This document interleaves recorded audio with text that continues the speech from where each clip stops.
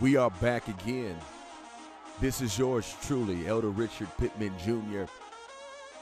And let us get into this right away.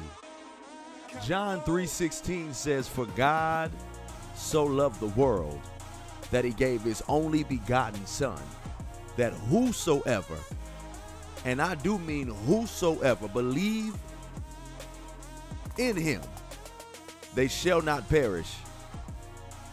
They shall not be condemned to damnation, but they will have everlasting life." This is the Survival Toolbox Podcast, and I'm so glad that you're here to listen, to commune, to discuss inwardly the possibilities that God can have in our lives.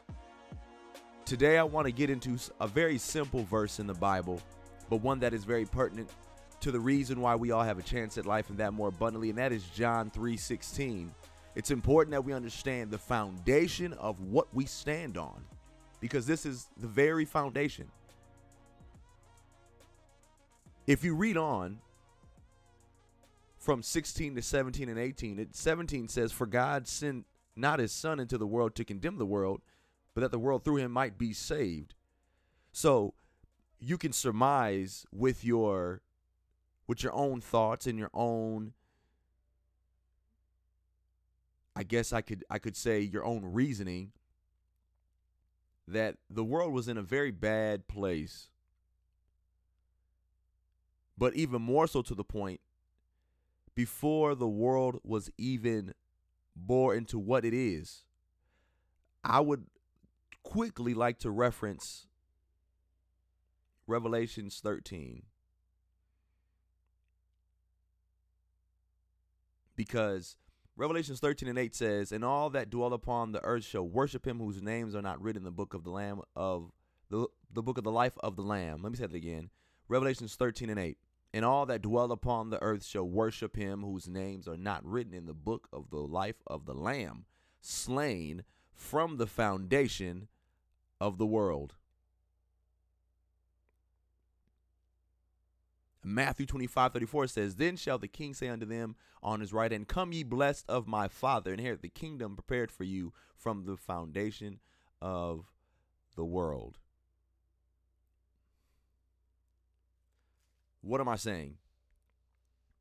For God so loved the world that he gave his only begotten Son, that whosoever believes in him shall not perish, but have everlasting life.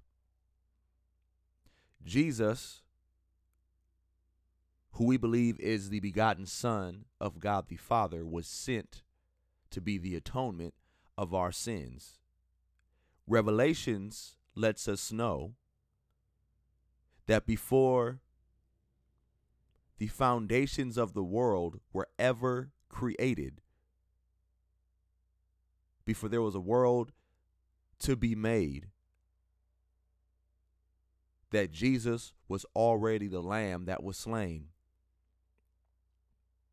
And this is where I like to talk about time and destiny. What we live in is time. We run off of a 24-hour clock.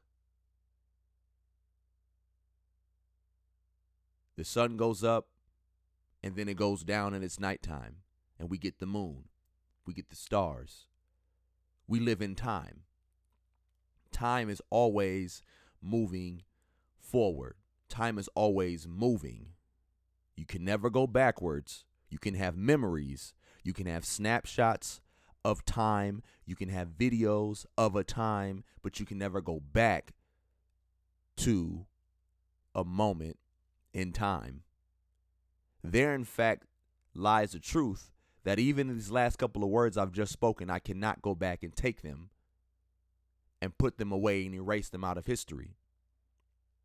I can erase what I've done. I can erase this project. I can, take things off the internet or not post this podcast, but it does not take away the fact that I've already committed my words and my time to that moment. So we have time, a mechanism of measurement of length here on earth that depicts our aging, maturity, and experience. Time. We are limited, but time is unlimited. It's forever going to move forward until God says stop. Eternity is what I like to say is destiny. When time and destiny meets up. We're still on Jesus in John 3:16, but let's stay here.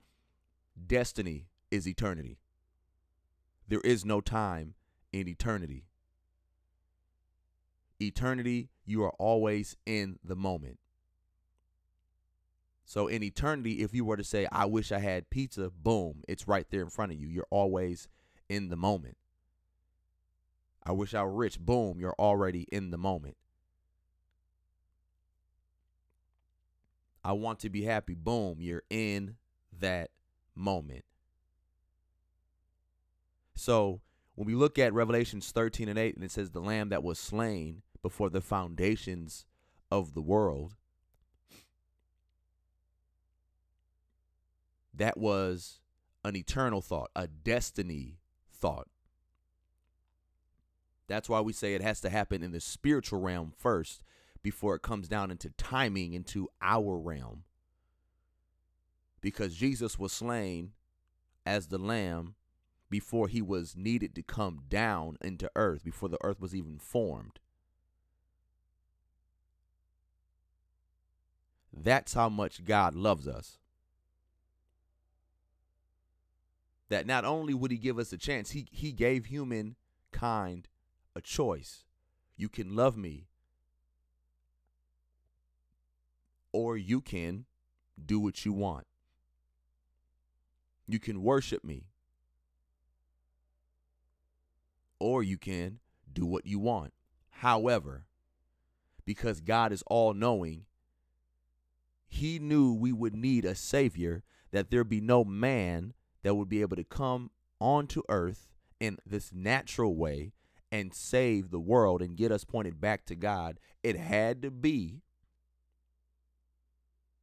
someone that was destined to do it.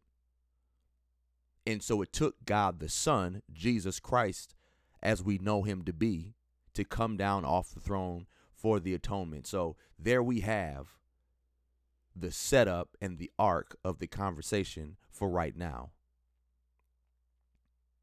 Jesus in this John 3:16, as we celebrated Resurrection Sunday this past Sunday, and as we move forward for the rest of the year, we need to know why we are here.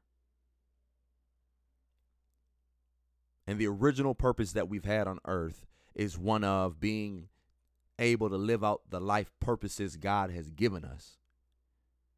In Matthew, it talks about the stories of the talents. One person had 5, one had 2, one had 1. 5 multiplied to 10, 2 multiplied to 4, and the one hid his talent. Many folks are hiding their talent when God wants to multiply it. He wants to give you more, but you're afraid to use your talent. And so many a times we bury something that God was intending to use to not only bless us, but to bless the people around us, to bless our communities of people.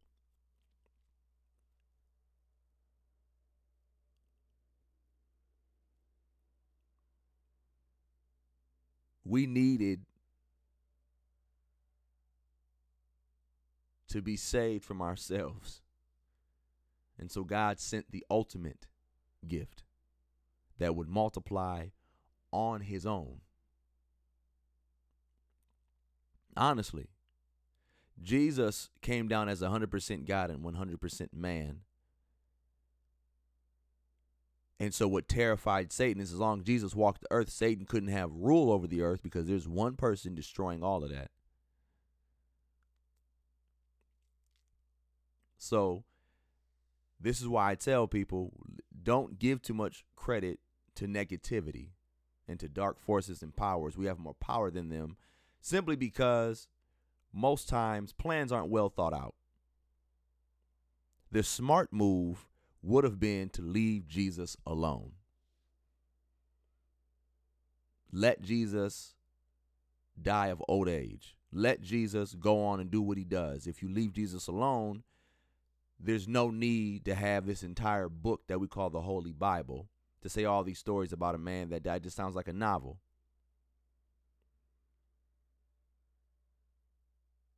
But because Satan and the imps and demons of darkness don't think things through, and they never do, they look for instant gratification. That's why when you sin is usually instant gratification. It doesn't play the long game. It doesn't allow you to play the down the road. It wants you to think about right now, because if you just get blinded by what's right now, you will end up getting yourself into situations down the road that harm you. That's what sin does. Sin brings about death. Sin, the wages of sin, are death. And not just a physical death, but you die in your mentality. You die in your personality. You die in your career pursuits. You die in your mutual affections for people that you love, and things begin to cut off. It's the death of things around you. But see, he killed Jesus, not realizing Jesus was the one you should have kept alive, because when we die, it's not over. When we die, we multiply. So Jesus, in his death, multiplied by the millions, because the disciples believed after he got up, oh man, this is really the Son of God. Let's go preach about this thing. And since then, now Christianity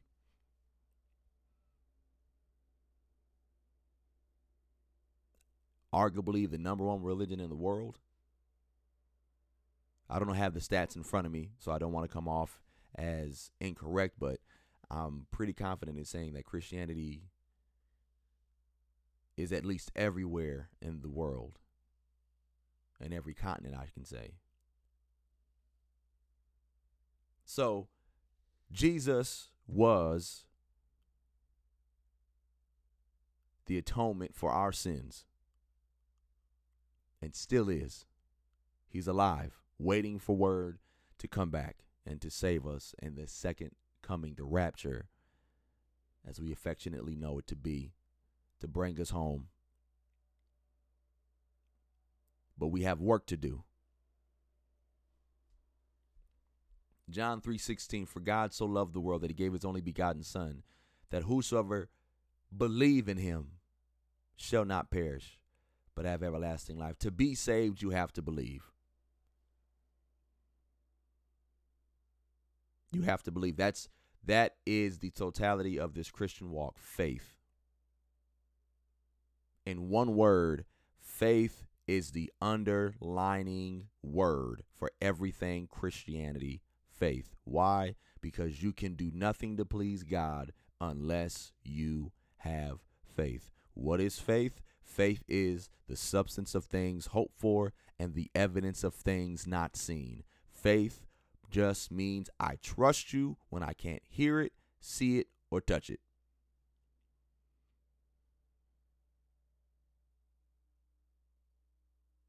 That's what faith is. But can we dig just a little bit deeper? Because I want to touch on something, and then I'll get off the podcast and allow you to enjoy your day. But in John 3:18, it says, he that believeth on him is not condemned, but he that believeth not is condemned already, because he hath not believed on the name of the only begotten Son of God. 19. And this is the condemnation, that light is come into the world, and men loved darkness. AKA men love sin rather than light, because their deeds were evil. 20. For everyone that doeth evil hateth the light, neither cometh to the light, lest his deeds should be reproved. 21st verse, last verse. But he that doeth truth cometh to the light, that his deeds may be made manifest, that they are wrought in God. In other words, for all those scriptures, Jesus came as a light into a dark situation. The people of earth that God created loved their dark situation so much they couldn't stand the light, because it's uncomfortable to switch up your lifestyle when you get to a place where you just are grasping how to work it, how to be in it, how to do it, how to make sure you're okay in it. And now somebody's telling you how you're living is wrong. We were all in the dark until somebody told us about how to get into the light. Some of us went more willingly than others, but everybody is going to bow and everybody's going to confess that Jesus Christ is Lord. I don't care what religion. I don't care if you believe, if you are you're a God, if you're agnostic, if you are atheist, if you are Christian, if you believe in Taoism, Buddhism, if you are Muslim, everybody is going to bow and everybody is going to confess. There will not be one that won't go through that. Demons, imps, and Satan himself will bow and confess. This is not to be played with. This is important, the bowing and confessing, because this is how powerful our God is. And for many of us, if we truly knew how powerful we are through God, a lot of the things that we do, a lot of the mistakes that we make, we would not make them. Because it would be scriptures like these that God didn't have to come and do this. He could have just wiped it and been done. He could have just reset it and been done. But he decided to allow us to live. He gave us a choice. He wanted us to choose him, not to be forced, not to be relegated, not to be hand-tied or arm-strung. He wanted us to choose. And thereby choosing him, we choose light and life. But we love darkness. And that is why it's funny that the beginning of the Bible talks about the world being void and being in darkness until God spoke light. And if you look at it in that moment, if Jesus Christ is the light and the world was darkness, and in Revelations 13:8, it says that Jesus was the Lamb slain before the foundations of the world. When God the Father spoke light, God spoke Jesus.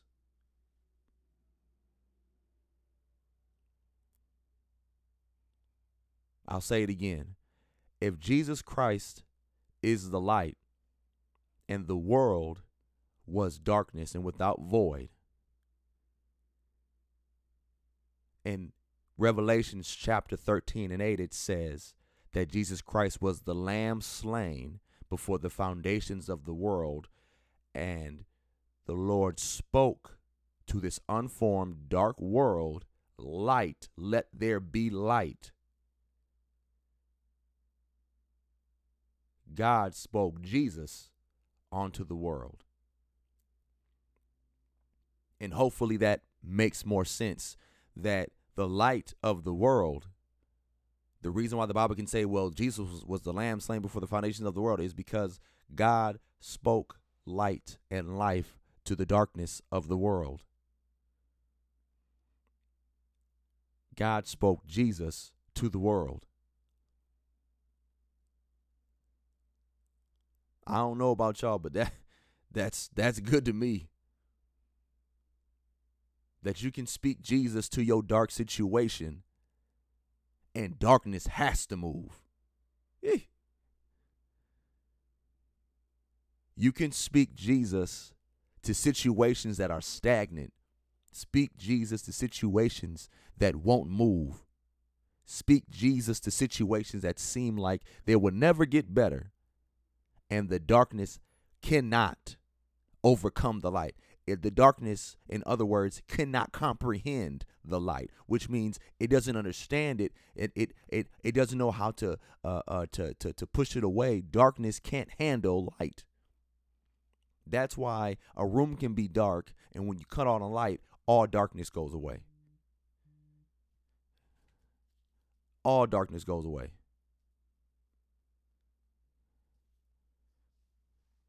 Because darkness cannot contain light.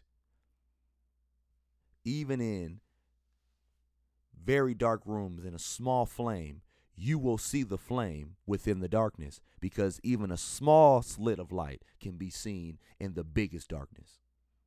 Darkness cannot hold light.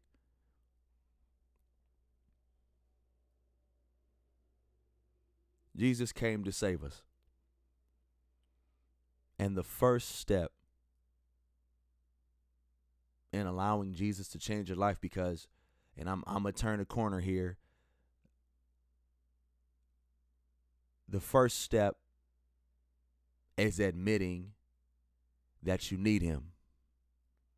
And really before that, but just saying that he's real, then you need him.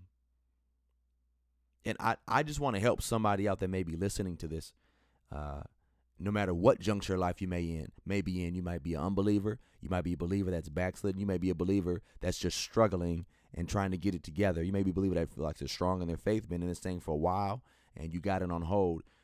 But we have to understand, not everybody's walk is going to look the same. The way you understand Christ may not be the same way somebody else understands Christ. That is the uniqueness of everyone's walk, that we get to walk it with him by ourselves for reasons of our own volition, of our own uniqueness. That's why we have many, many preachers that are called, because there are different audiences that need to hear certain voices. If we were all one and the same, and everybody was the same way, we wouldn't need so many representatives. But because we are all different in our own special ways, we need different kinds of representation.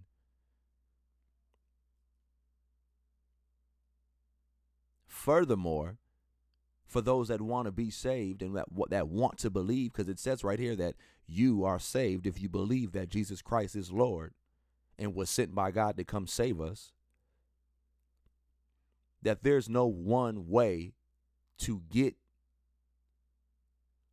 a walk with Jesus correct, because there's many ways. We have to go through the Son to get to the Father. There's only one way. You have to go through the Son to get to the Father. But once you get to the Son,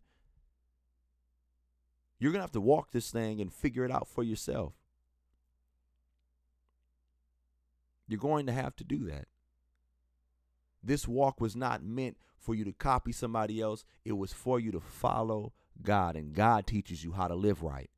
Now, I do not believe that when you begin a walk and years down the road, you're still walking the same way, the way you first began. I don't believe in that. What I do believe is that you should be allowed to make mistakes, because we're human. You're not going to be a person that's been a Christian for 30 years in your first 5 days. You have to learn. And that's where mercy and grace comes in. But the reasoning behind all of this, and the reason why we do this, is because Jesus was sent. So we get grace and we get mercy. And we find in him the love that we need to keep pushing forward.